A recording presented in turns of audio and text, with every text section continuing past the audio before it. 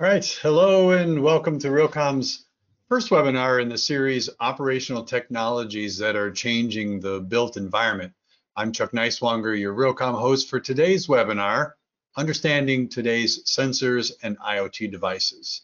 As companies explore the latest technology offerings that will help them meet net zero targets, guest and tenant safety, health and wellness, and maximizing efficient operation, they want to know what is available, what works, and why it's important. That's what we're talking about today. But before we get started, let me go over a few housekeeping items that'll help you have a great webinar experience. First of all, thank you to our live attendees. We do encourage you to use the Q&A box at the bottom left of your screen to submit questions or comments. And it's always better when you're an active participant. We'll try to react to those as quickly as we can. In the handout section, you'll find more detailed bios of our panelists, and shortly you'll see today's slide deck. We had to do a little update and it'll get posted pretty quickly. For the best webinar experience, we do recommend closing out any other internet applications, especially streaming videos. They do cause some level of interference with the video. And we have an outstanding panel, so you want to be able to see and hear exactly what they're bringing you today. If you are experiencing any technical issues with connectivity, sound, video quality, anything like that, the best thing to do is to disconnect and then click on the webinar link again. You can also email Ian Thompson at ithompson, that's ITHOMPSON, at realcomm.com for help during the event. But don't worry, you will see a link to the recording so you won't miss anything. And I've included on this slide, I've included my email address. So if you're watching this as a recording and you think of questions after the panelists have already gone home, you can just send them to me and I'll forward them along. This educational webinar is sponsored by our outstanding sponsors, including Carrier Abound, who's a suite of connected solutions and a cloud-based digital platform that enables real-time, intelligent, outcome-based results that make buildings more efficient, while providing occupants with confidence in the health and safety of their indoor environments. IBIS offers a full suite of products and services to support clients at the single building or global enterprise scale. Their expertise includes occupant health and wellness, productive environments, space utilization, energy optimization, and a lot more. You'll see a video shortly that'll give you some more information on that. Johnson Controls is a global leader in smart, healthy, and sustainable buildings. With a history of more than 140 years of innovation, Johnson Controls delivers the blueprint of the future for industries such as commercial real estate, but also healthcare, data centers, and beyond. Retransform is a professional services firm focused on helping real estate companies make smarter, more profitable decisions with expertise in prop tech, managed service, and consulting to the industry across the globe. They are recognized as a world leader in digital collaboration. And the Detection Group is the leader in water leak detection for commercial buildings with its cutting-edge FM-approved Trident technology. They work hand in hand with customers to ensure every installation is tailored to their specific needs. We are grateful for the contributions by these technology partners to our industry, to Realcomm, and to helping us educate viewers in sessions just like these. So be sure to include them in your vendor or evaluation process when you're looking for these kind of services. Our moderator today is Joe Amador. He's Managing Director at Amador Consulting. Welcome, Joe. We're waiting for Joe to come on. There he is. Thanks, Chuck. Nice to be here. All right, good to see you. You have a great panel, lots to discuss, so I'll get out of your way and I'll join you at the end. We'll wrap it up. That's great. Thanks, Chuck, for the intro. Right. Thank you. It's good to speak to everyone. We have a great panel, and I'll get to the panel in a moment. My name is Joe Amador. I work at Amador Consulting. We focus on product market strategy services for vendors, for investors, for acquirers of businesses, and then also some owners and operators. So a lot of the work we do is looking at various technology categories, assessing those technology categories, or just helping those firms themselves chart a path in the market. I wanted to make a couple quick comments before we jump into the presentations, the discussions. One, we have a fairly wide market view given that we're working with all the key stakeholders, and this has been a very interesting year. I think at a macro level, you've definitely seen a pullback in prop tech investment, which in some ways has slowed the pace of new market entrants. That might actually make it easier to identify solutions simply because there's fewer out there, or there's fewer that really have risen to the top. One of the key goals here is to help you participants better understand what are the operational technologies, what are the IoT technologies today, and what is available. So we're seeing that. Obviously, the commercial real estate market is in a bit of a big question mark over how many people come back to the office, what do the leases look like, what do the buildings' financials look like. So that's something we're watching very closely as well.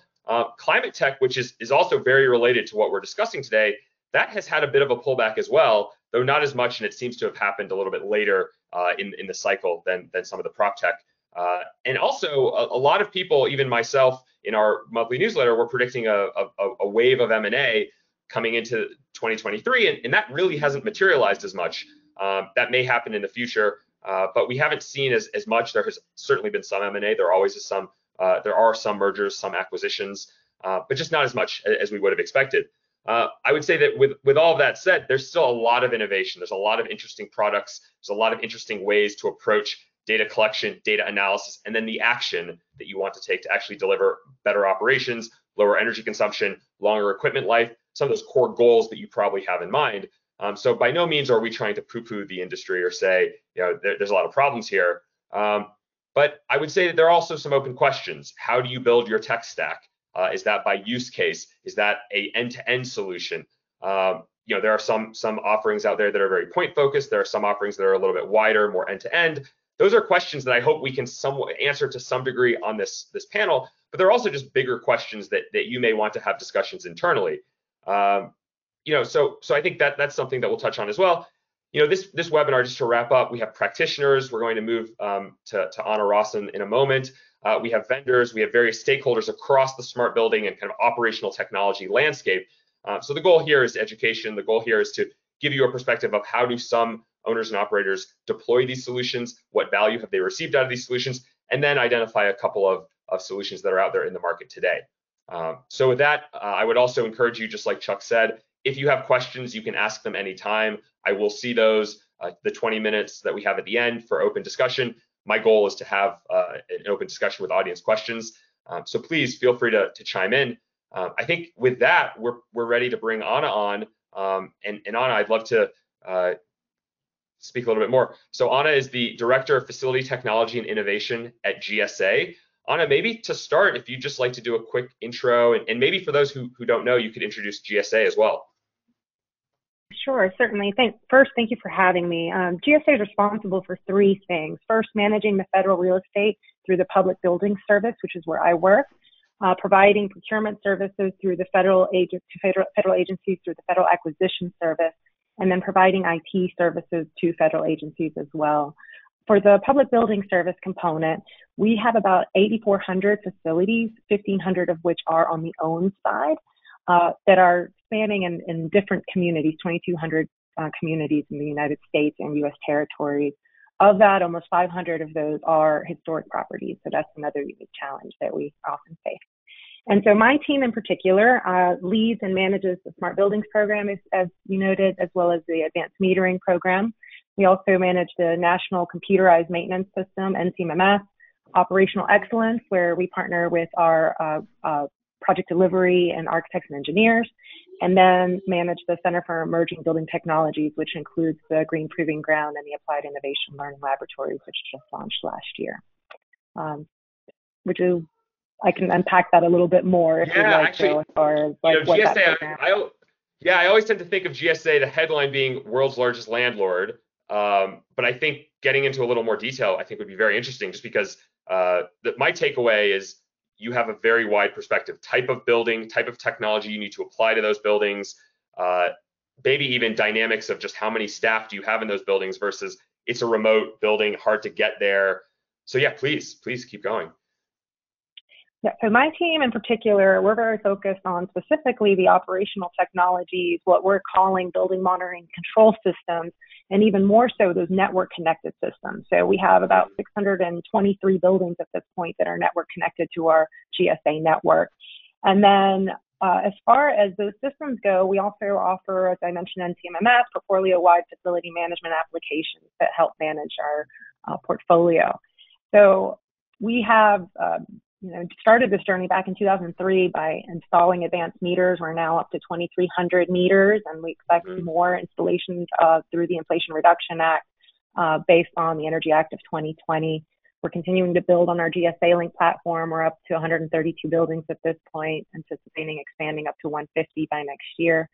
And then just our NCMMS program, continuing to evolve that as well, just to make sure that our final end users or operators, continue to use that as the data warehouse for facilities management. We also have the Green Proving Ground, where we're evaluating emerging technologies. We've had about 51 reports published to this point, over 100 technologies evaluated. So focusing on deploying those that are proven through the portfolio. Yeah, and the GSA Link product or solution, that's your fault detection and diagnostics solution for the national portfolio, or those buildings, the 132 you said, that are on the GSA Link. Is that correct?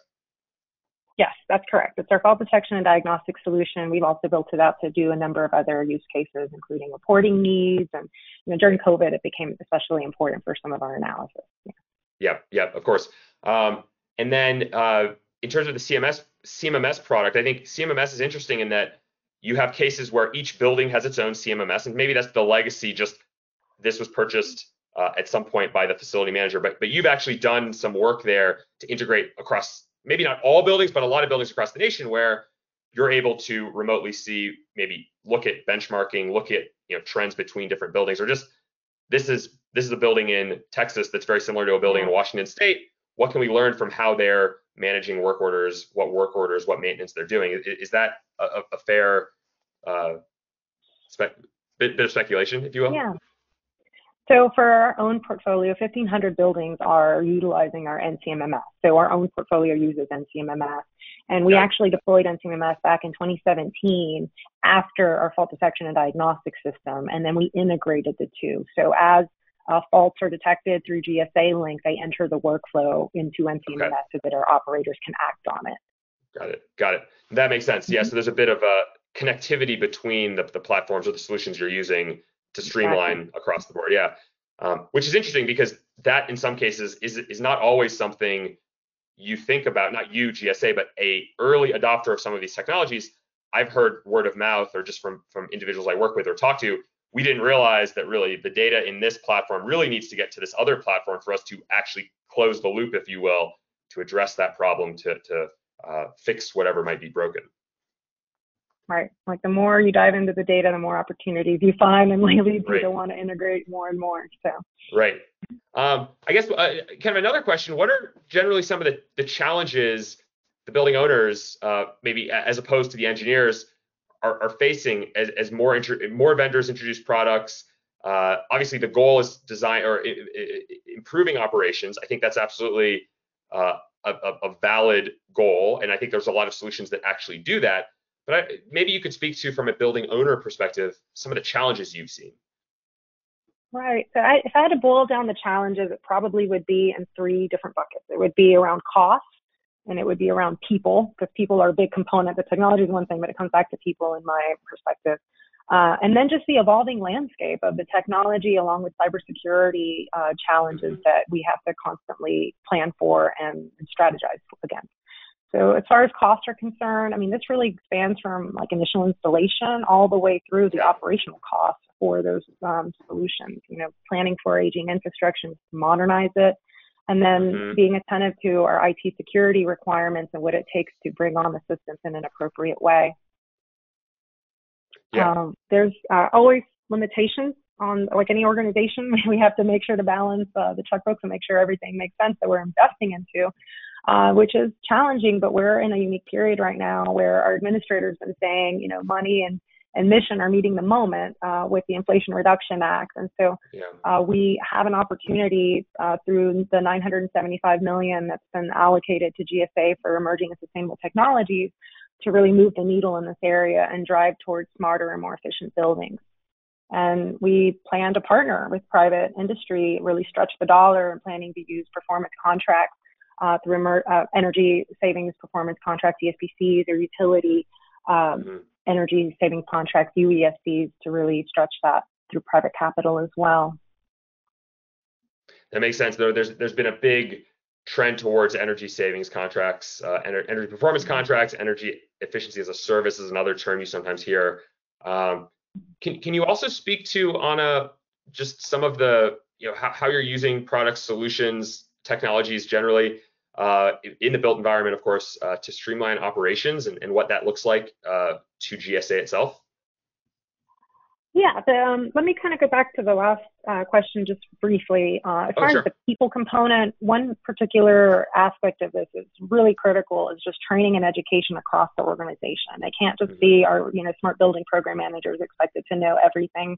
We really have to partner with our project delivery groups and architects and engineers and really press what we're calling sonic. So S being secure, O being open protocol, N being normalizing the data, which we have requirements around integrating the systems and converging them on the network. So that's really important. We've rolled out training. We just completed Essentials of Technology training where we've trained over 1,300 people in the organization on our approach, really trying to drive consistency and deployment of technologies in our facilities.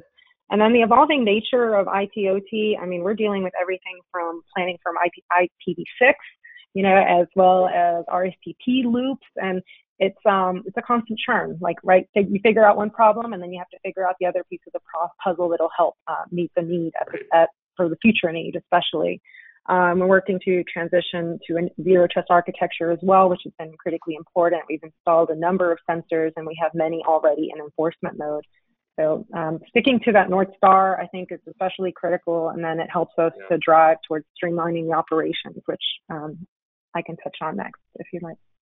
Yeah, I think, in the last minute, I think it would be interesting to hear about that. I also wanted to give, and you can share a little reference. You mentioned the Green Proving Ground program and I think the 50-some reports. For anyone listening, those reports are publicly available. They look at specific technology categories, and they're actually comprised of, we've done a real world test, this is what we learned. I've always found those to be extremely valuable. I think the streamlined operations question is still very relevant, but the Green Proving Ground is something I just wanted to mention because it's an excellent program overall. Yeah, thank you. We use it as a pipeline for our smart buildings program. So validate it there first. It's helping us meet some of our sustainability objectives, especially our aim for net zero by 2045 operational emissions. And then now our focus is around continuing to focus on the end user experience through our unified user interface initiative. So we'll be implementing that to bring together different systems. Just like any other organizations with a lot of different solutions out in the market, you especially end up with this tool does this and this other does this other thing. From the end user, that becomes really hard to balance in their day-to-day. So that with more granular data from smart sensors, in combination with continuing to build on our GSA Link platform, it's testing out machine learning and some AI strategies in partnership with a national lab, is helping us to now look at auto correction through GSA Link in order to really drive more immediate action. That makes sense. I think this was great. We will bring you back, Anna, for the group discussion. If anyone has a question for Anna, please put it into the chat. The one quick takeaway I have, Anna, from your discussion and our Q&A, this isn't a single thing or single decision that GSA has made. This is really a probably multi-year effort to transform your operations. Obviously, you have a very large portfolio. Not everyone on this call will have a portfolio even a 10th or a 5th or a 10th or a 20th the size of your platform. But I think a big takeaway for me listening to you speak and providing all this insight is it wasn't one thing we did. It wasn't one solution we deployed. It wasn't one procurement process. It was a long-term effort that involved a lot of those. Yeah. Sometimes you have to zoom out to go forward, right? So it's important to look at how things work together and how at the end of the day, people can act on it. So. Yeah. Absolutely. Well, thank you for sharing your wisdom, and we'll speak to you in a little bit at the end of the webinar. Thank you, Anna. And now the next speaker is Brad Colt, Intelligent Building Strategist of HGA. And I'll let Brad come on to the camera. Hey, Brad, how are you? Good morning. Hey, good morning, Joe. Or afternoon if you're on the East Coast. I'll let you go through your slides, and I'll come back in a few minutes, and we can do a little Q&A. That sounds good. I'll try and get through my slides and leave some time for Q&A. So like Joe said, I'm Brad Colt. I'm an intelligent building strategist at HGA, and I'm also the founder of the Building Intelligence Group that brings people together in their local markets to unite around intelligent buildings. HGA is an integrated architecture and engineering firm. Our founders believed strongly in unifying those practices of engineering and architecture so the two could inform each other. During our prep call, Joe mentioned he doesn't know if people really think about engaging an architecture engineering firm when they're thinking about operating an intelligent building. That might be true, but I'm going to share some ideas that I hope will make you think differently about what architectural engineers do and our focus on operations. So throughout this presentation, I'll refer to architecture engineers or AEs. That's not intended to only refer to integrated architecture engineering firms like HGA. It really applies to any team of architects and engineers delivering intelligent building solutions. So what do we think of when we think of AE design firms?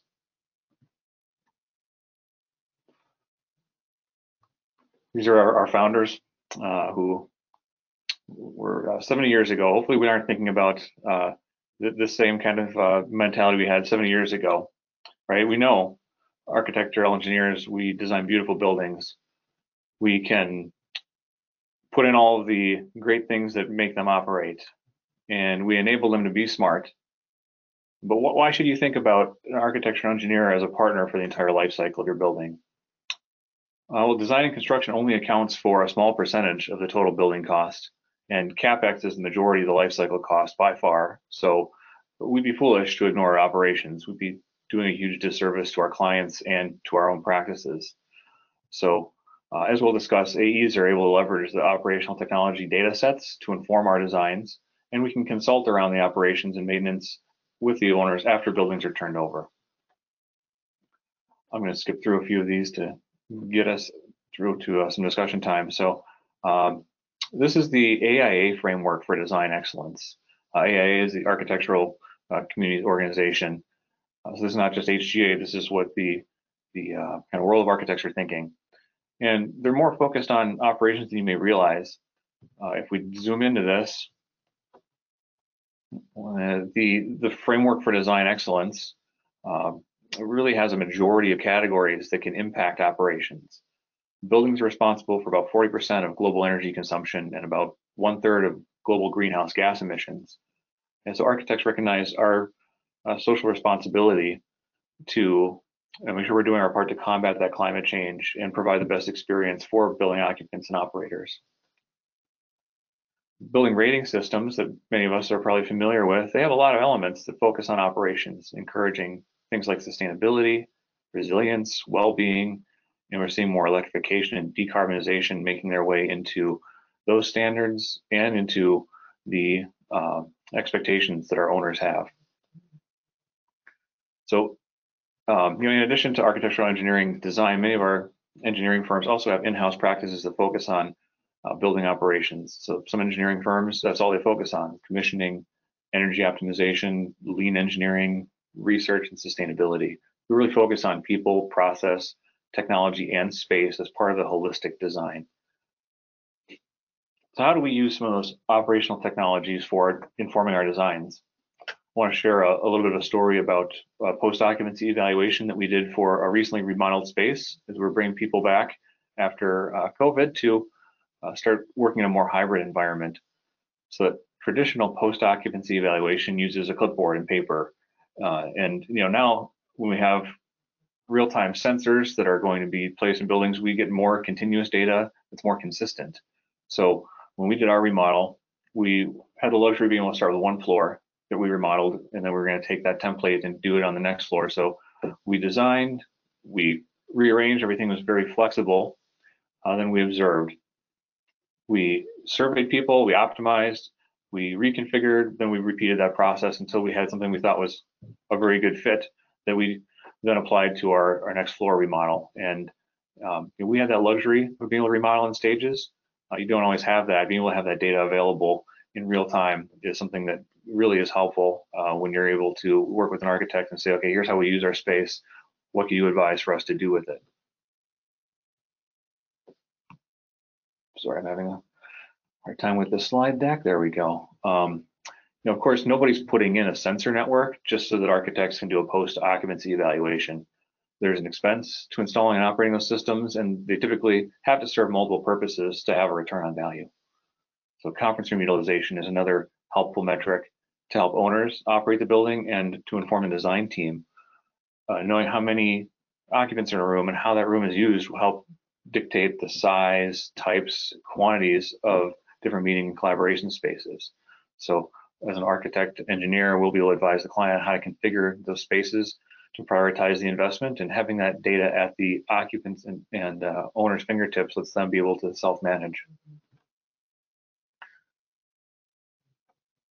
In restrooms, operations might want to know how frequently those restrooms are being used. So scheduling cleanings can be done based on throughput rather than a schedule, and you can work that around peak hours so you're not interrupting people. Architect engineers, we might want to know, if we can get down to fixture level data, how many people are using those sinks and which sinks are they using, and we find out if people are using the sink closest to the door, where should we be locating the paper towel dispensers, the hand dryer locations to maximize convenience and eliminate traffic flow bottlenecks. During lean engineering, we'll try and understand traffic patterns and sometimes behavior patterns to design spaces and processes that limit wasted steps. And traditionally, that's a clipboard and paper task that just doesn't scale. So now with automated sensors, or with intelligent sensors in a building, we can automate this process a bit more easily and get more granular data.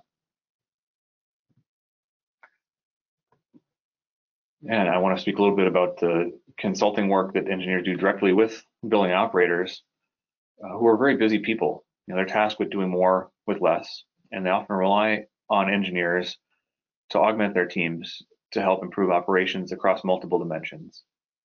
So one of those things that an architectural engineer can do is to participate in energy optimization. I like to be looking at equipment and making sure that it's working, like commissioning or recommissioning, and you're looking at control sequence optimizations. These things are difficult to do, and having some of those tools available, like fault detection and diagnostics, helps us to be able to do root cause analysis. And you look at that software, it's not always going to give you the root cause. It's something you have to kind of dig into and understand how to use that data, how to apply that, and understanding how the building works and how we want it to work. So it's another tool in our toolkit to be able to help us narrow the investigation, save time and money, and get to operating the building more efficiently and effectively. So that continuous commissioning, it doesn't replace the need for retro commissioning. It just helps us enhance those services. Now, with electrification and grid interactive buildings, the operating sequences are something you could optimize for energy savings, or you could choose to operate for cost savings, which might not always be the same thing, or for comfort. So creating those sequences is not a trivial task, and it takes a lot of collaboration with the building operator who knows the idiosyncrasies of the building, and an engineer with the expertise and the best practices to help fine tune. Also, engineers help you save money. We help our clients identify rebates from utilities. And as Anna mentioned, the Inflation Reduction Act has some potential for big savings to offset investment in energy efficient technologies, which often include intelligent building technologies. So the next session, part 2 of this series, is going to have some more case studies. And in the meantime, I hope I've convinced you that architectural engineers have many roles to play during the design and life cycle of a building.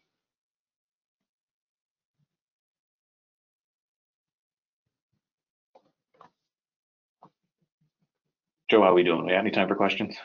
Yeah. Hey, Brad. I don't think we do have time for questions. We have received, both through Anna's presentation and Brad's presentation, a number of good questions, and we have a full 20 minutes to go through them at the end of the webinar. So, Brad, I think what we'll do is bring you back for that last 20 minutes. But this was a really good point of view. I also think architects and engineers, very significant role to play, but are not always thought of at the top, as you noted from our discussion yesterday to prep for this. So I think that was great, and we'll bring you back for the last discussion that we're having. Looking forward to it. Thanks. Thanks, of course. And with that, we're going to have a short message from Retransform. Secure, a digital twin platform for the built environment, which captures and displays sensory data from IoT devices, providing real-time insights into spaces. Secure allows for detailed information to be displayed comprehensively by offering map views of all linked devices and sensors, as well as graphs, heat maps, and even custom alerts and notifications. It monitors air quality, occupancy rates, water leaks, waste management, carbon emissions, and overall energy consumption, keeping any space in an optimal condition and supporting ESG requirements.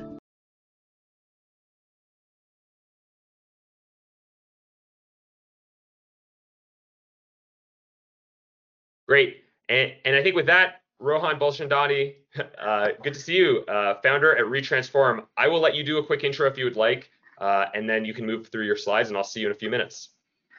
Sure. Thanks very much, Joe. It's an honor to be here. By way of background, Retransform provides solutions to the real estate industry across North America, Europe, the Middle East, and Asia Pacific. I thought to share some insights based on customer interactions across these geographies for our digital twin solution, which is called Secure. Secure is focused on existing building stock, and the bulk of which are older, perhaps analog buildings, often including Class B and Class C buildings. Okay, so I think Brad in the previous discussion mentioned that the built environment accounts for about 40% of carbon emissions. So across the world, governments have agreed to reduce carbon emissions. By 2050, the COP goal aim is to reduce building carbon emissions by about 80%. What's interesting to note is that 80% of the buildings that will exist in 2050 already exist today. So how do we get these existing buildings to reduce their carbon emissions? To do so, we need to have measurable data. At present, the majority of the buildings that we work with are analog with little or no data available. Building data is thus incomplete, of low quality, and full of anomalies. And so one needs to embark on a journey to digitize these buildings. Essentially, first digitize, only then we can decarbonize. Okay, so the process begins with an assessment of the level of smartness of a building. Buildings also have various stakeholders, such as tenants, property, facility, asset managers, etc. So we need to get some alignment of goals. Once the common goals are established, we can then undertake a smart retrofit to begin generating data from the buildings. We start with analog buildings with limited data and aspire towards fully digitized buildings with a functional digital twin and automation. So once we have a steady stream of building data, its digital twin can then come to life. We can then use this to trigger automations. For example, if an external door is detected as open on a cold day, we can automatically trigger an intervention to close it either physically or remotely. This will typically have an impact on the HVAC energy usage. Another example is to optimize thermal comfort to maximize human productivity. Ultimately, we want to leverage the data to improve operations and productivity. One of the points that Brad also made was interventions by architects and designers based on data. So here, what we like to say is that we allow the data science to influence the building science. Moving on to some of the measurements and reporting of the CO2 emissions, there are two primary areas that one needs to understand. The first one is the embodied CO2, which is the CO2 that was emitted during the construction phase of the building and any subsequent refurbishment work. And then the operational CO2, which is what the building generates through ongoing operations. Unfortunately, in the case of legacy buildings, which were constructed several years ago, the embodied carbon information is often not available. And so we have to reach out to the architects, the engineers, and construction companies to assist with recreation of the BIM models to estimate embodied carbon based on construction materials that were used at the time of construction. Once all aspects of the building operations are understood, operational CO2 can also be measured. A major portion is from electricity consumption, which is a scope 2 emission in buildings. About 70% of the EUI, or the energy use intensity, which is really the energy use per square foot, comes from HVAC and lighting. And so if one were to focus just on these two areas, the majority of scope 2 carbon emissions from energy usage can be measured.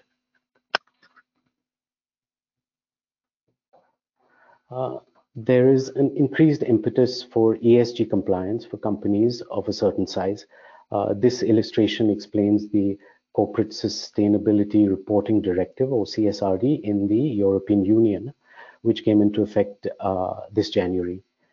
Here, the reporting requirements fall into three buckets. So there's climate change, or the E, human rights, or the S, and business conduct, which is the G. Once we have access to this data, submission to the regulatory bodies can be done easily, and which is then used to obtain the certification, or in Europe, we use the Generation Impact 2030 certification. So to summarize for our clients, the journey to net zero starts with the identification of goals, followed by a smart retrofit of IoT devices. Then we move on to data analytics to detect anomalies, incorporate automation to trigger interventions to improve operational efficiency, calculate both the embodied and operational CO2 to be compliant with the ESG reporting frameworks, and then that helps us chart a course to net zero. And as there are many stakeholders, each requiring to view data from a different lens, one can display data via dashboards. Here's an example of a dashboard in which we're calculating billing score for the submission to GRESB. With GRESB, we have the ability to also get information from them about other peer group assets and to benchmark against averages or our own peer groups. We also can show scope 1 and scope 2 and scope 3 emissions being captured for submission. We can then drill down, the dashboards can then be drilled down further, for example, to explain CO2 emissions by scope or by end use. And once a path to net zero has been charted, carbon offset initiatives can also be tracked and reported upon. Thank you. Joe, I'm happy to answer any questions that you may have now or later, or at least try my best to do so. Yeah, we have about a minute. So thank you for the presentation. Thank you for introducing us or the audience to Retransform. I think maybe want to talk about you have worldwide clients. You work across the globe. Any observations on how different regions of the world are adopting operational technologies? I'm sure you have an interesting lens in just seeing what is happening in different parts of the world. Sure, absolutely.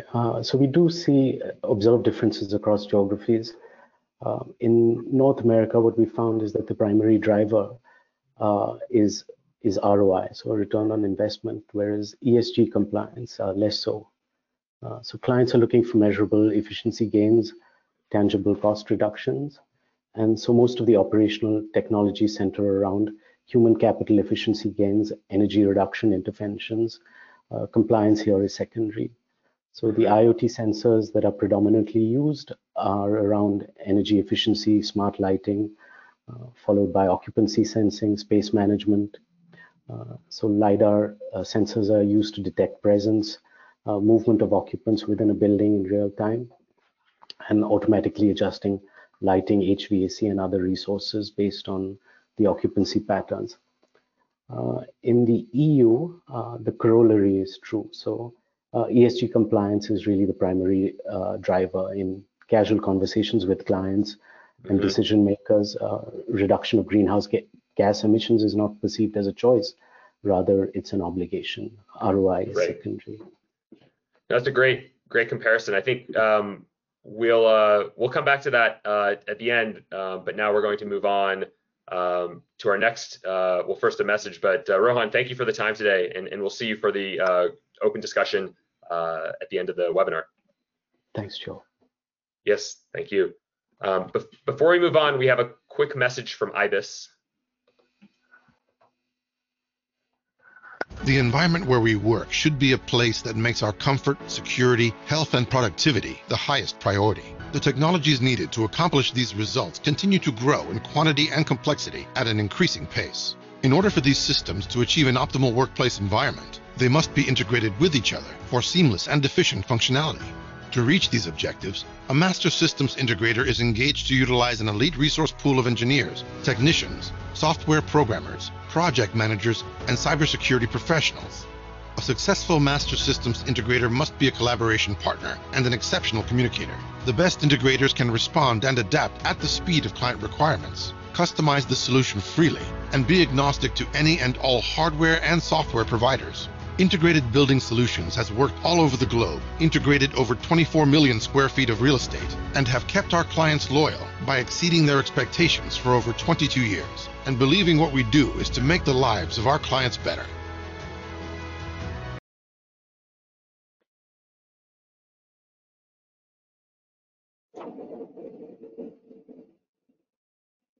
Okay, and we're back. Sergey, I'll let you do a quick intro and then go into a couple slides, and then I'll be back in a few minutes. Perfect. Thank you for the introduction, Joe. Thrilled to be part of this exciting discussion and be accompanied by such brilliant thought leaders like everyone on this panel. So I'm Sergey Gutkin, Executive Vice President at IBIS. And what we do at IBIS is we're a software firm, and we provide smart building products and master system integration services in order to provide remote visibility to disparate systems, reduce operating costs, and enhance the occupant experience. Our flagship software has been on the market for 25 years now, and we've been integrating all sorts of different various operational technologies with no preference to a hardware or software vendor into our platform. Today, I look forward to discussing a practical example of how IoT technologies can be effective in reducing operating costs while simultaneously enhancing the occupant experience. I'll also be looking into discussing the recent advancement of how structured IoT data is enabling operational technology integrations with facility software, and how this is leading to optimized facilities.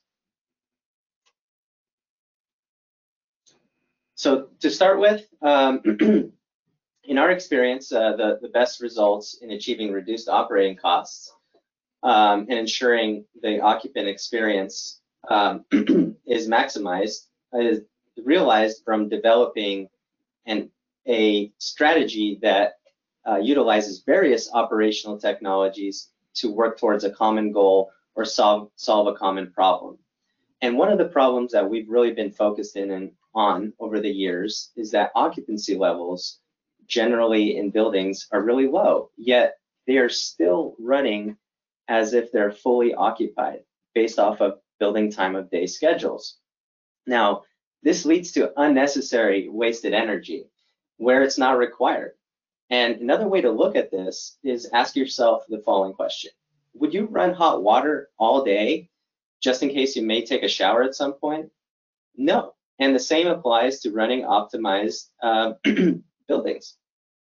For this reason, we developed an on-demand energy use strategy that directs energy usage only to the spaces of the building of where it's needed. So the next time you find an empty room that thinks it's going to a party with the AC on and the lights on, I ask you to shut it down. But when you do shut it down, be mindful not to sacrifice occupant comfort while doing so. After all, you don't want your boss sweating in his office just because you're saving him a couple bucks. And the same thing applies here. You want to only direct energy when and where it's needed, because at the end of the day, we're about saving money, not baking your occupants. So just with this simple strategy alone, you can reduce operating costs by 20%. And from our experience in the real world, that could mean $1 million of savings in a corporate campus. Imagine what you can do with those $1 million if you repurpose them back to your people to boost productivity and get those additional revenues to continue to grow your business. Well, we can help you do just that.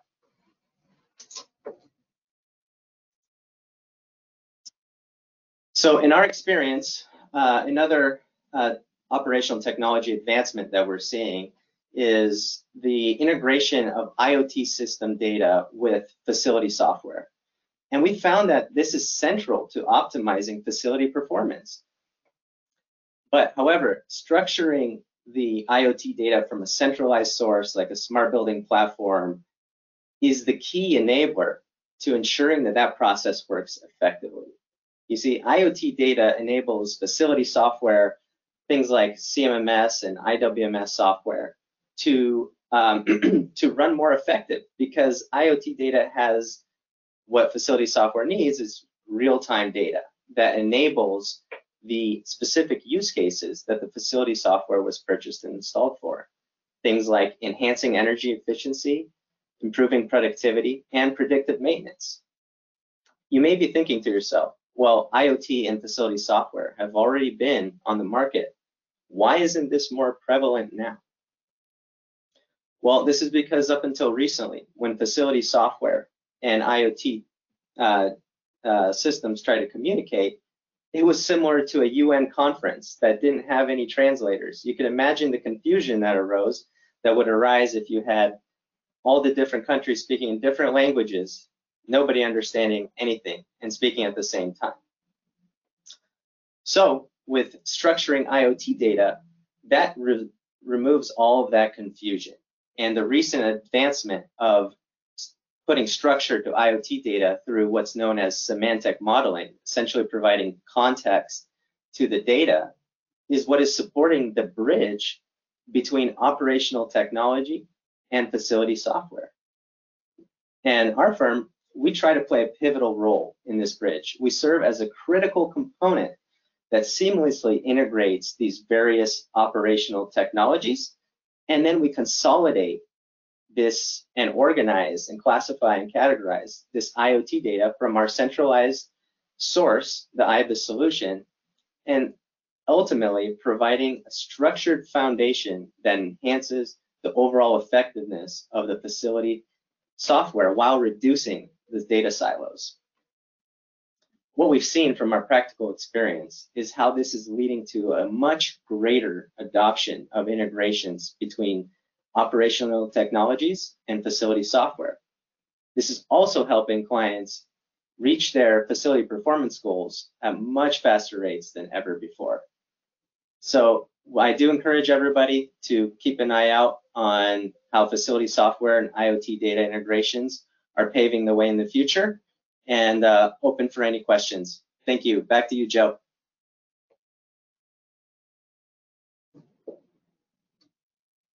Thanks, Sergey. I don't think we actually have time for questions right now, but we will bring you back, not actually too far from now, for the last 20 minutes, and we'll have an open dialogue and discussion with all the panelists. Thank you for the informative presentation. Thank you. And now, before we move on, a quick message from Carrier Abound.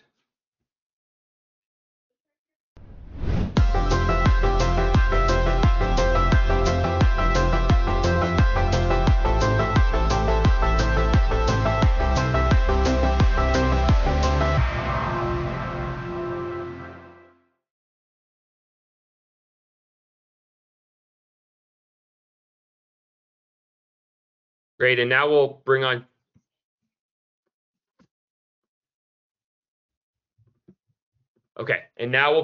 Tim Johnson from Carrier Abound. Hi, Tim. How are you today? Hey, Joe. I'm doing well. Thanks for having me. Yeah, of course. We were just going to have a little dialogue and talk through a couple things. Maybe to start, if you just can introduce us to Carrier, which I'm sure is a very well-known name, of course, being one of the large HVAC companies. But for those who don't know Carrier, and then more specifically Carrier Abound. Yeah, absolutely. What's interesting is I actually joined Carrier in the middle of COVID in late 2020. And my background previously had been much more around technology. So spent a number of years at Cisco and then software companies really on the technology side of developing software, and then how do you build out partners and ecosystems. And so what caught my attention about Carrier, like I think most people think of Carrier as an HVAC company, which we are. But Carrier actually is, in the Fortune 500. We have 3 different business units across refrigeration, HVAC, of course, and then fire and security, and like 60 different brands across that. So what I discovered was Carrier has a breadth of technology across those 3 different business units, and in particular in the build environment, we have control and automation technology. We have various types of technology. And so really what was interesting to me is Carrier's on this journey of like, not only do we have, great products, well-known products and brands that stand on their own, but the opportunity to then build out digital capabilities and a digital platform to start to bring together these disparate components into a platform and digital solution play. And that's really where Abound fits. It's taking kind of our expertise in the build environment, not just in HVAC, but also in controls and automation. And then how do you think about that and deliver a solution to market that takes advantage of devices and connectivity.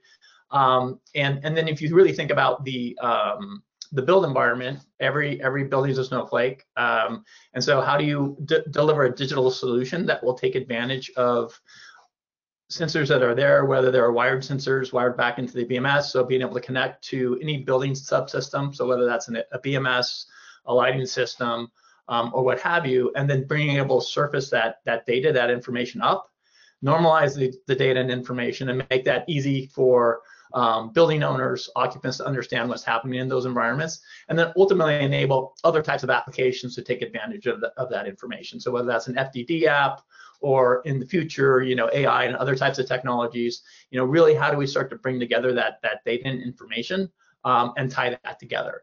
So kind of going back to Carrier, one of the things that we're proud about is really our focus around ESG. We really think of ourselves as leader in that space. So driving sustainable operations is a key component of that. We have goals to be carbon neutral by 2030. From a sustainability perspective, our products and solutions we're looking to drive out over a gigaton of greenhouse gases reduction by 2030. So we really feel like we're leaders in that space. Pretty much all of our technology and capabilities moving forward are really focused on that opportunity of like, how do you think about optimizing your environment? So whether that's a standalone device like an HVAC system, or an entire building, or a portfolio of buildings, how do you start to bring these things together and really think about that operational improvement and enabling that from an overall perspective? That makes sense.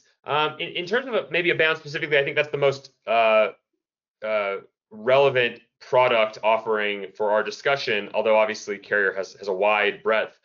Are there key use cases, key types of buildings even, or just kind of key value streams that you're most focused on with Abound? You noted the breadth, of course, but maybe there's some areas where you're seeing very high payback or just kind of initial traction.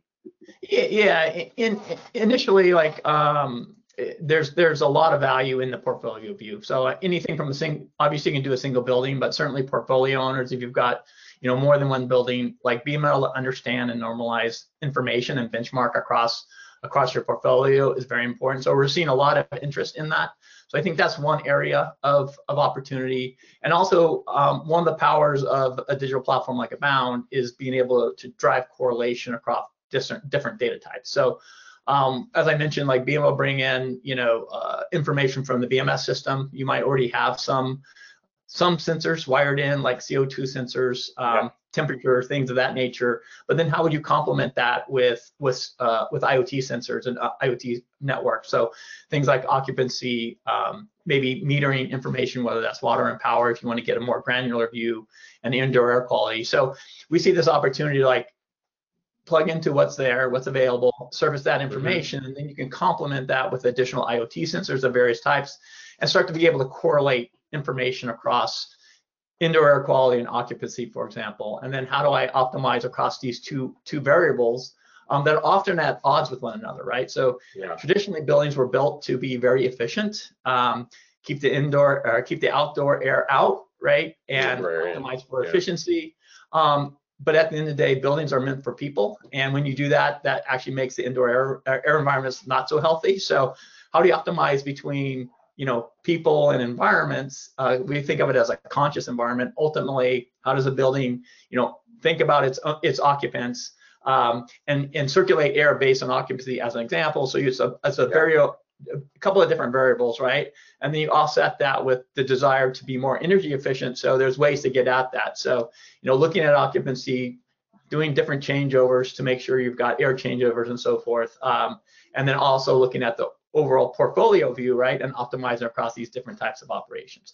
So we really think that's where we see a lot of opportunity. Obviously, the big pain points are around energy use. Like as we know, like 40% of the energy use typically is on the HVAC side, heating and cooling side of a building. So if you can optimize across these different variables, but not at the risk of your occupancy, right, of your occupancy, and be able to do that. And it's a great point. And to your point as well, the 40% heating and cooling, that's also ventilation, right? So like just the movement, a large building, the movement of air, bringing in outside air, moving air to freshen. I mean, it's good for people, of course.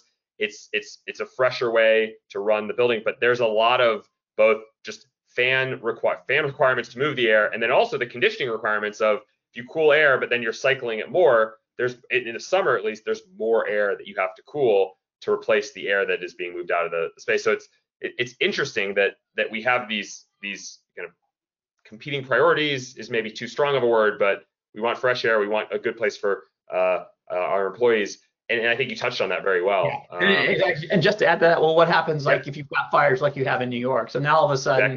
You want to be aware of that and not bring in that outside air, because it's actually more unhealthy than the air inside the building. So these sorts of variables make it a very interesting opportunity, and being able to correlate across different data types, understand that this conscious environment, and how do we optimize with that in mind. Yeah, it's a good example of just why dynamic controls or just dynamic systems in buildings are important, in that you think of a traditional building automation system, sequences, set points, schedules. Well, a wildfire is probably not something that you put into the schedule. It's just, when there's a wildfire, I mean, maybe now that is starting to happen a little bit, but being able to dynamically change things based on, wildfire is one good example, but and that's sort of the evolution of this journey that we're on, that we see with Abound as a platform is one, there's data. So first of all, how do you get to the data, understand the data, augment the data that's already there by adding additional sensing capabilities, harnessing those insights, so normalizing the data and start to see correlations, and then ultimately, how do you translate that into more autonomy, right? So, the thought process is if a car can drive itself, then why not a building? So how do we start to drive in that direction to enable higher levels of automation and capability that sort of makes this environment to be more conscious and take more control over itself and optimize itself.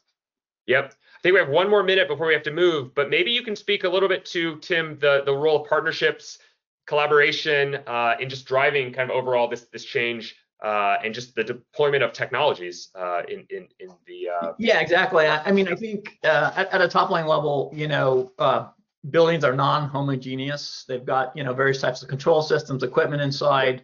They probably already have some levels of sensors and other devices that they may already deployed. So really having an agnostic approach from a technology perspective, and being able to take advantage of that. So there's no one company that can do it all, right? So that really by its nature means, hey, we need to have partnerships. We need to have an ecosystem. We need to be able to plug into what's there and service customers where they are. So there's specific requirements depending on customer use cases, and then you also have regional differences, right? So as a global company, the requirements in one region or country might be different than the next. So, there are going to be different ecosystems. How do we, plug into that and kind of optimize that for customers and deliver the most value that we can?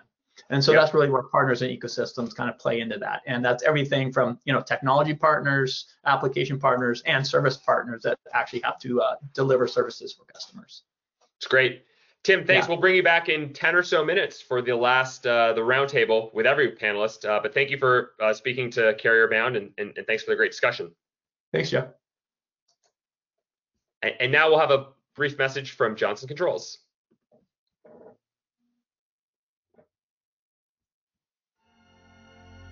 What defines a space or place?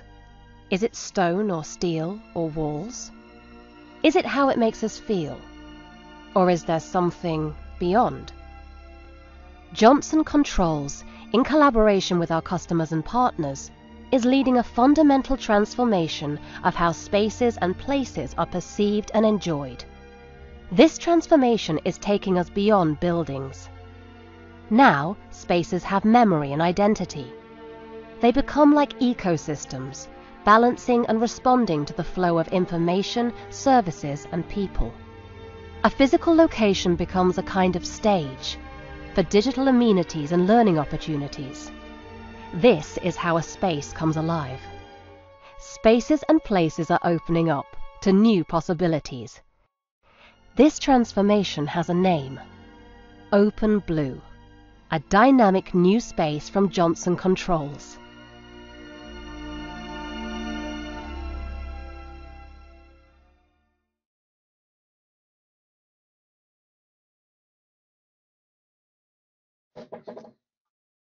Great. And now I'll turn it over to Vineet. Vineet, good to see you. Vineet Sinha, VP of the OpenBlue Enterprise Solutions Unit. Good morning, good afternoon, Joe. Always good to see you. Thank you for having me here, right? In my role as VP of Product for OpenBlue Enterprise Solutions at Johnson Controls, I have the privilege of working with customers around the globe in pursuit of their business goals with smart, healthy, and sustainable buildings. In my view, the paradigm of operational technologies and sensorization continues to evolve as customers see a greater need for agility in their business operations, be successful in meeting increasing expectations of their corporate leadership and tenants, and then meet regulatory and certification needs. The last few years have seen a much greater emphasis on sustainability with decarbonization, right, which adds on to the pressure of managing energy costs. The number of companies that we have seen with science-based targets has increased almost fourfold in the last 2 years, but about a third of them continue to struggle to meet their annual targets or even have a clear line of sight towards meeting their goals of carbon neutrality in the 2030-2040 timeframe.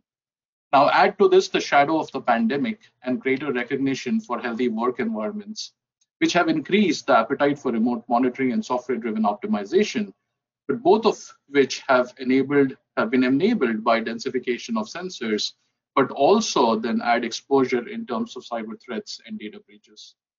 Among all of this, right, as the previous presenters also said, legacy systems deployed widely in buildings and the shrinking skilled workflows to manage them are clearly leading to an increased demand for tech platforms that can act as overlays and simplify the path from building connectivity to data normalization, to insights, and then onward to closed loop action, but with a robust shield of data security and access control.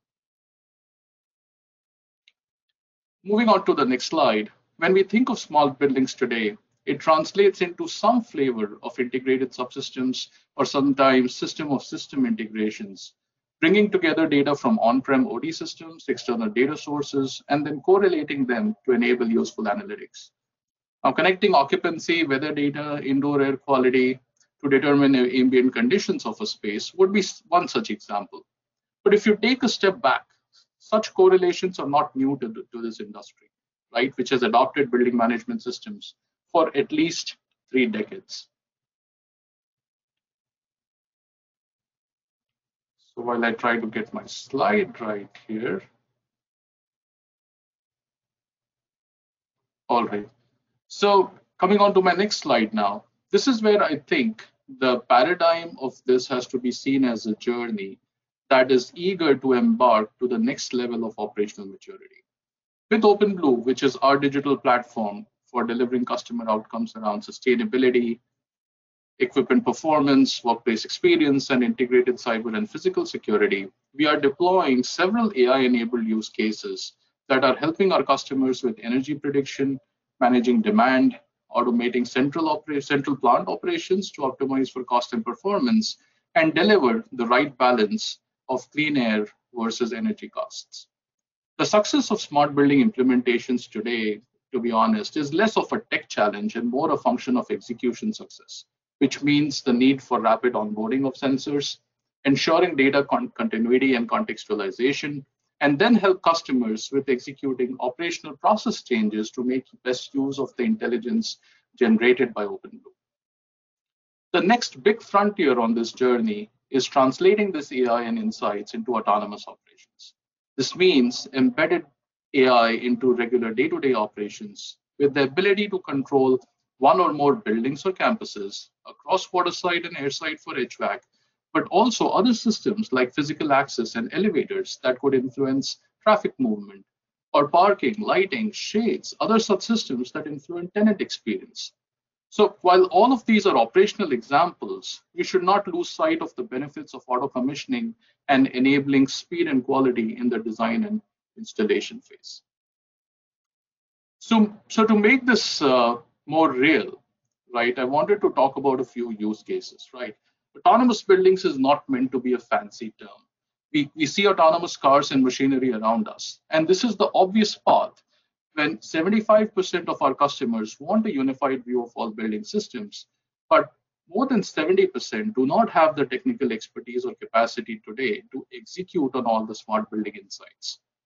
Hence, a few use cases to simplify them, right? Number one, data health. So from ensuring connectivity and data aggregations in a smart building to the world of autonomous, where we would have auto tagging, imputing missing or unhealthy data to eventually produce the right insights and actionable results. Number two, not only adjust set points based on schedule and actual occupancy, but also predict occupancy and ambient conditions and to adjust to maximize energy savings and IAQ.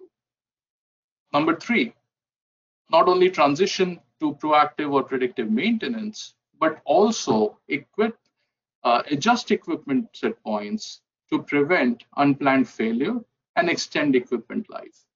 And a fourth example, understanding dynamic changes in location and preferences for occupants and visitors to optimize their parking experience, indoor navigation, and convenience of selecting the most suitable meeting room. Every one of these examples needs the right level of sensorization, intelligence, and then the ability to put all of these in the context of spaces and people. And this is the evolution in operational technology that we see, changing the built environment of the future. That's it from me, Joe. Yes, great, Vineet, great presentation. Maybe one quick question. We have a minute or two, so we'll start. How do companies adopt, maybe some examples of how can companies adopt autonomous technologies to meet sustainability goals? If the goal is improve sustainability, net zero target, for example, where would you say the autonomous technologies that you've spoken to and that other panelists have spoken to really fit in with that core goal? Yeah, I would, try to simplify this in 3 key steps. The first is define the right goals and priorities, right? Everyone wants everything, right? But what are we trying to do? Are we trying to save electricity? Are we trying to save water? Are we trying to reduce carbon emissions, or is it purely a cost-led exercise? That, would define really the right technology, the right stacking and sequencing of deployment, right, to meet those goals.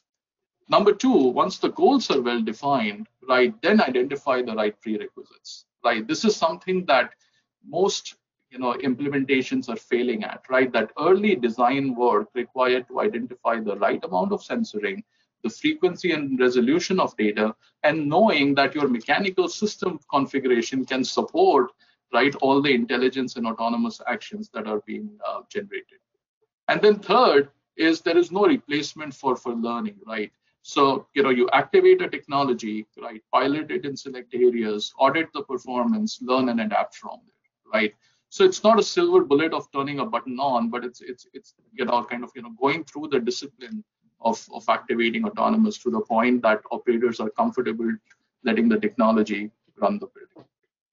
Yeah, that's a great point. The other thing I've seen is timeline, right? If your goal is 30 years out, that can be very challenging to what does that mean for the next 3 years, next 5 years, the next 8 years?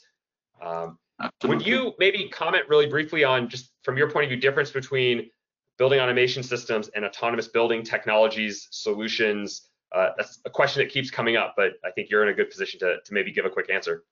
Yeah, absolutely, Joe, right? Controls is at the heart of Johnson Controls, right? So This has been our bread and butter business, and we see that distinct path of maturity in our customers who want to get onto that journey, right?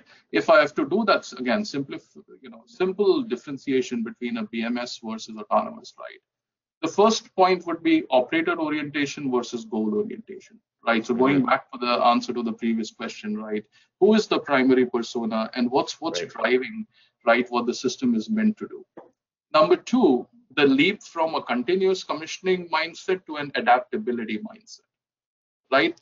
Yes, most systems today, as you know, don't have that same level of continuous commissioning exercise factored into the building life cycle, right? But even those that do still have a lot of dependency on physical parameters, data, or tenant input that is captured into the process, right? And those things don't work when unplanned events happen, right? So the ability to adapt to those changes by using all of that sensor data and then having the technology that will go toggle set points in a way that is optimizing for your stated goals is what solves the problem. And then number three is human dependent versus human augmented, right? BMSs are still largely either dependent on the installation technician who has built all the logic blocks, or on the operator who might be smart enough to leverage the best of the BMS's capabilities. Versus in an autonomous world, the system is intelligent enough. All it needs is augmentation of human intelligence to work through some of those rough edges, right? Those specific edge case scenarios where it may not be making the best decisions that a human might make, right? So again, this technology is evolving, right? I'm really looking forward to how it gets deployed in these coming years. Yep, great answer. I think now we can bring all of our panelists back to the stage, or the virtual stage, and we'll do a Q&A. I'll give a moment. I will say to anyone who is listening, we've received some excellent questions. We had some prep questions just in case we didn't get any audience questions. We've received a few good ones, so I'm going to go there, but please keep asking. I first, Sergey, just wanted to go to you and maybe to follow up on your presentation. What recent advances in operational technologies are providing, from your point of view, the greatest value for optimizing facility performance? Oh, I think you are muted. It got me again. Sorry, Joe. Yep, now you're good. Go ahead. Yeah. So a couple things, right? So I believe Brad mentioned people, space, and technology being very integral kind of strategy. So we're seeing how that's really important with linking various operational technologies to work together. Interlinking where people are in the space to how the building responds is a huge focus of ours, and we're seeing that to be more prevalent and very successful in achieving on-demand energy usage, directing energy to where it's needed, as a lot of buildings have very low occupancy, and structuring the strategy of these various top operational technologies to work together is really pertinent, and we're seeing a lot more traction on that side of things. In addition, facility software integrations with IoT data in general is really leading the way, because those two technologies can really complement each other. They're both there in the building, and they're both there to support each other. So I do think having that structured IoT data with kind of the new standard of semantic modeling and tagging is really providing the context of what's needed for that facility software to really understand how to make the most value out of that data. Great. Let's go to panelists and a audience question we received. This was actually directed to you, Anna, so maybe we go Anna and Brad first, and then I'd love for everyone else or anyone else who would like to speak. How do you look at new construction versus existing buildings, and how does that get kind of folded into the schedule as a portfolio approach? You obviously have a schedule for building new buildings based on space, based on requirements. How do you balance the goal to decarbonize and improve the technology in your buildings with this kind of parallel path of, we're building some new buildings, we are probably renovating some buildings, and we're dispossessing some buildings? I can get us started there, Joe. So we really try to prioritize in working with our architecture and engineering and project delivery partners to get our standards right and delivery of the new construction and modernization projects from day one. Those are prioritized for our fault detection and diagnostic systems, prioritized for advanced metering. We then, for the broader portfolio, as you said, it becomes a little bit tricky. Like you don't want to pull out things that still have life in them, so to speak. Right. So that's, as we're looking at like electrifying our buildings, that's been a big topic of conversation for us. Like how do we then balance out those projects that are already been in the pipeline and perhaps even designed to a certain extent, and then pull them out in order to then plug in towards our our current objectives and strategy, right? So it's still a fine balance. I think, again, we try to keep consistency in our new construction and modernization. And then it comes down to working with the project teams on those specific buildings to see where you have opportunity to maybe slow down the brakes or hit the brakes if needed to revisit the approach or strategy.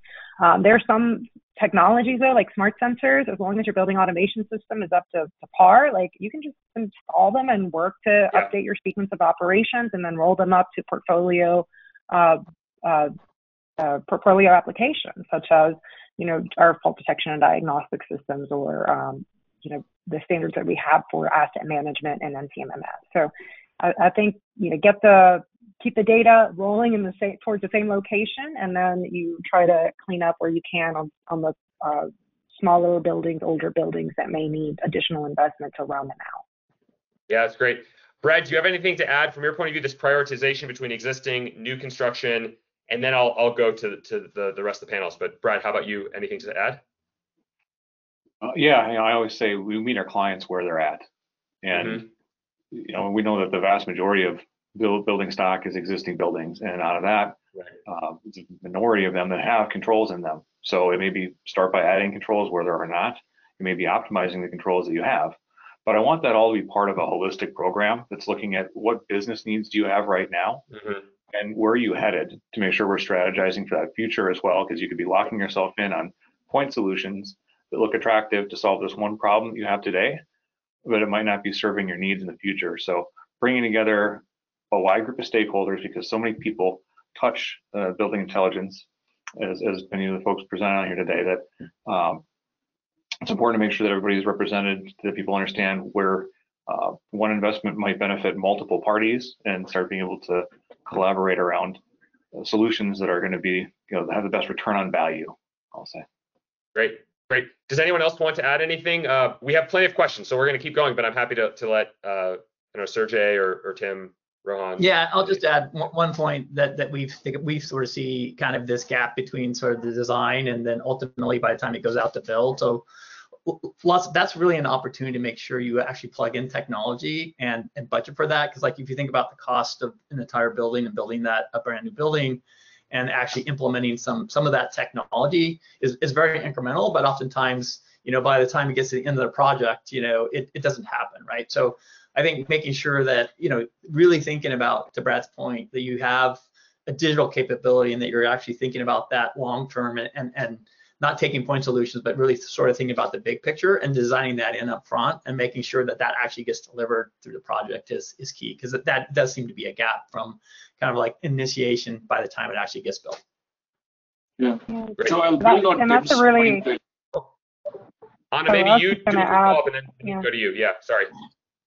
Our operational excellence program has what we call our total cost of ownership tool, and we've actually been working to update it to include a carbon component. So Tim's point is really important, looking at it from the financial perspective that obviously aligns with our strategic objectives and reducing carbon. That's a really good perspective. Yeah, no, great. Vineet.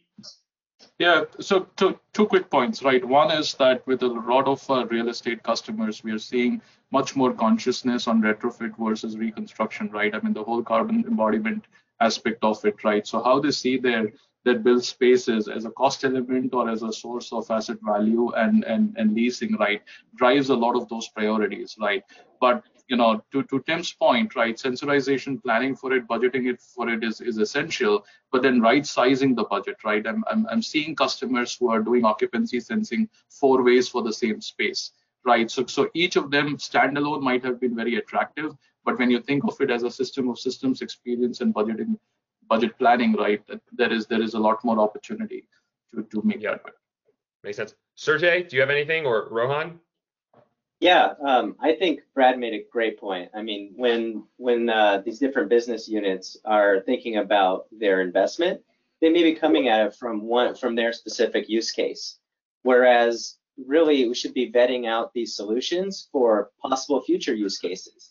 So many times we see space utilization use cases where we want to see how many people are in the space, but the questions of how will this data be shared, what's the frequency of this data, all the answers to those questions enable future use cases that may not be required at this point in time, but are so critical to understand that at the time of the decision, so you don't end up with what Vineet mentioned, with 4 or 5 different sensors in the same room, because that wasn't planned thoroughly. So I definitely agree that vetting and the proof of concept kind of strategy is really pertinent to ensuring kind of a solid rollout.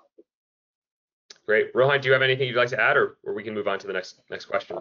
No, not really. Most of our clients are in the retrofit business, not in the reconstruction. Got it. Maybe here's a question that I think everyone on the panel might have something to add. And Rohan, I'll let you go first if you'd like. But we received a few questions on the labor shortage of actual operators of buildings. I would actually argue the labor shortage is probably across the entire ecosystem. Service providers, you could even say developers. I know small companies I work with, they're trying to find developers to build the software solutions. And then, of course, most buildings have operators in those buildings that work for that building. I would just be interested in how that challenge is that a challenge? Does technology help avoid that challenge? And there were some comments during the panel about this. Somebody else asked, how does the labor challenge even impact the ability to hit net zero targets, which was a separate question, but is also interesting. Rohan, just because you didn't answer the last question, would you like to go first, and then we can just go around the horn? Sure, absolutely. So what the digital twin solution actually allows us to do is essentially replicate a lot of the work that a physical facility manager would have to do. So while a building manager may be on site at one location, with a digital twin solution, he or she can be monitoring multiple buildings at the same time, and essentially having an eye on every single aspect of the building, which is monitored by an AI or the digital twin, and is alerted only to anomalies when when a certain event is triggered. Mm-hmm. So it certainly does address the labor challenge in a huge way. Got it. And anyone else? The labor challenge. I think we have a number of different perspectives. Yeah, I'll jump in real quick on that, Joey. So we see that at Carrier for sure, like even at the equipment level, right? So if you think about installers for HVAC systems, technicians for various HVAC systems, whether that's residential or even large commercial systems, having the technicians available to service the equipment is actually a big industry challenge on top of that, right? So we do see digital technologies as a capability to, one, help drive automation. This concept of self-healing, whether that's equipment or whether that's a building, being able to help manage itself, I think is going to go a long way in that. And then I think to Rohan's point is just really how do you make your existing staff more effective, right? And scale across more and more capabilities. So I think those are the areas where digital capabilities are going to really help close the gap there. Great. Anyone else? Yeah, Joe, I mean, in my slides, I was talking about, right, 70% of customers, right, I mean, that are saying that. So it's a very prevalent problem all over the place, right? So for many years, we've talked about alarm noise with BMSs. Now we are talking about data noise or insights noise. There's just too much to consume and process, right? Yeah. That's where the whole pitch for autonomous, right? The system select those most impactful insights and execute for you, right? That still is in my opinion, the next frontier. Yep. Sergey, did you want to? I agree. I mean, I feel like. So Sergey, and then Elena, I'll come to you. Perfect. I just wanted to say from our standpoint, one of our team members mentioned this phrase, and I think it's really stuck internally. So software eats hardware, and service eats software. So we've seen a overall trend moving away from hardware to software solutions, And now there's this upsurge of software solutions in our market, but the labor shortage is really pointing out, at least from our viewpoint, a really huge gap in this providing service support. Building operators have so much to do each day, and they really need that strong service support to augment their day-to-day operations. And right now, I think that's just an open part of the market where more and more companies need to step up and provide better, quicker, and more service, essentially. Anna? Joe, I was going to just add, it comes back to the end user, the operator, right? How do you make their lives easier? So again, our auto correction effort that we're pursuing with in partnership with the DOE National Lab, I think will help that, as well as our single pane of glass we're calling the unified user interface, to try to bring those different systems together to help simplify their absorption of that information. And then I think there's a lot of potential around chatbots and our and CMMS and some other applications where instead of them having to dig through the information, they can just ask, and have the system trying to provide it. So a lot of opportunity, a lot of exciting times ahead. It's just maintaining, the principles of open and secure and interoperability and converge. Like we're going to get there. It's just going to be a little bit of a challenge, especially on the people side, making sure that people understand where we're going and why. Great. We have a few more questions and a little more time. I'm happy to let others speak to this one, or I can keep moving on other questions. Joe, I want to wrap that topic up quick with an optimistic point of view that kind of builds on Anna's enthusiasm and the opportunity that's there, right? I think that there is this shortage. It's not going to always remain this shortage. This is something where there's an opportunity to be having new people coming into this industry who are going to be not the building whisperer anymore, who can just walk by and know, okay, that fan belt's gonna have to get changed next week. They need these digital tools to be able to inform them how to operate these buildings more efficiently. And we've got all of our buildings are snowflakes. As much as we hate hearing that, that's typically the case out here. But we're bringing in more and more tools that are standardized around the internet-based, web-based technologies that people are getting trained for. And so I think that's one of the interesting things that's happening. We're not going to get away from backend anytime soon, but being able to bring in more API-based tools that are built on programming languages that we could recruit from a wider pool of talent is something that's going to be an opportunity for us. I know we got folks like Mike Conway's been posting in the chat, Stacks and Jewels doing awesome things in job training and bringing people up, making awareness to this industry. So there's a lot of work that has to be done to be able to get to that point, but I want to see that as an opportunity rather than looking at that as something that's only a challenge for us. Yep. So we have 2 or 3 minutes. There were 2 questions that I thought maybe I'll try to dovetail them, and I would just love that kind of quick responses if anyone wants to respond. One was just, how do small and medium commercial buildings play into the adoption of these technologies? And the other one was, where's the average of adoption across building stock? Brad, this question specifically said, you talked about meeting customers where they are. I tend to think of small commercial buildings as being later in the adoption cycle in some cases. I would just open it up. Anyone in 15, 20 seconds have anything to share on both or either small commercial buildings, or just what's the average like in the market today, not the early adopters?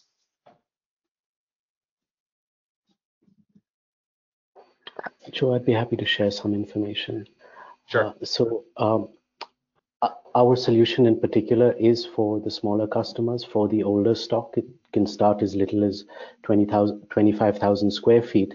But for it to make economic sense, typically the minimum works to about 8 such buildings for about 200,000 square feet. The IoT devices themselves are sort of amortized. So a customer would typically just pay a software as a service, or what we call a digital twin service as a service fee. The other thing I would encourage some of the audience to do is to check out a website called incentifind.com, which helps developers, property owners, and tenants find money for their real estate improvement projects. Great. Anyone brief, 10, 15-second responses before we start to wrap up? Quick one, Joe, right? From a JCI perspective, we have worked hard over these last few years to narrow down from tens of gateways that we had to down to one edge platform that can scale across this building stock, right? And that has been a big and a complex investment, but certainly our way of adapting our solution to these different building, scales, use cases. Smaller buildings won't want to spend as much on so much infrastructure. Makes sense. Anyone else want to add anything? Either where do you see the average adoption, or small commercial buildings, what types of solutions are being deployed there? Yeah, Joe, I would just encourage people to check out GSA's website around the green proving ground. When we select test beds, it's not necessarily our brand new buildings. We do have a number of historic properties that we also test on. So that might be a good resource for. That's a great one. Good job, Joe. Yeah, and I see Chuck back, so I think we're going to have to wrap. Thanks very much for everyone. This was a fun discussion. A lot of good questions from the audience as well, so thank you for contributing. Yeah, thank you to all our panelists. Your contributions are just fantastic. Just lots of information to process, and thank again to our live audience for being so active with the incoming questions. For any of those questions that didn't get answered directly here, I'll send those out to the group and with your contact information, and they can try to get back to you directly if that's going to work. Whether you've joined us live or you're watching this as a recording, we do thank you for tuning in and ask you to be sure to register for our next webinar in this cutting edge operational technology series. It's on September the 7th, and that's going to have case studies to illustrate sort of how companies have met these business objectives. A lot of the detail maybe on some of the more interesting case studies, you'll see that then. Then on September the 14th, we'll start a new series titled Technology Options Across the Wireless Frequency Spectrum. I saw a question come in about wireless frequency and low voltage and other things that we just didn't get to. So I think we're going to try to address some of that later. Also want to have you consider making your plans for CoreTech 2023 and a new offering that Realcomm is putting out called Buildings AI. It is hosted by Meta in their museum at the Meta campus in Menlo Park. It's November 15th and 16th. Pretty exciting stuff. I've actually seen some of the inside of that museum. It's a fantastic facility, and I think you'd really enjoy it. Again, thanks to all of our panelists, our sponsors, our active participants, and to all of our Realcomm followers for being so engaged in this community. This is a great community that we just continue to build on. That's it for us today. Be safe, and we will see you next time. Thanks again. Thank you. Thank you. Thank you. Thank you all.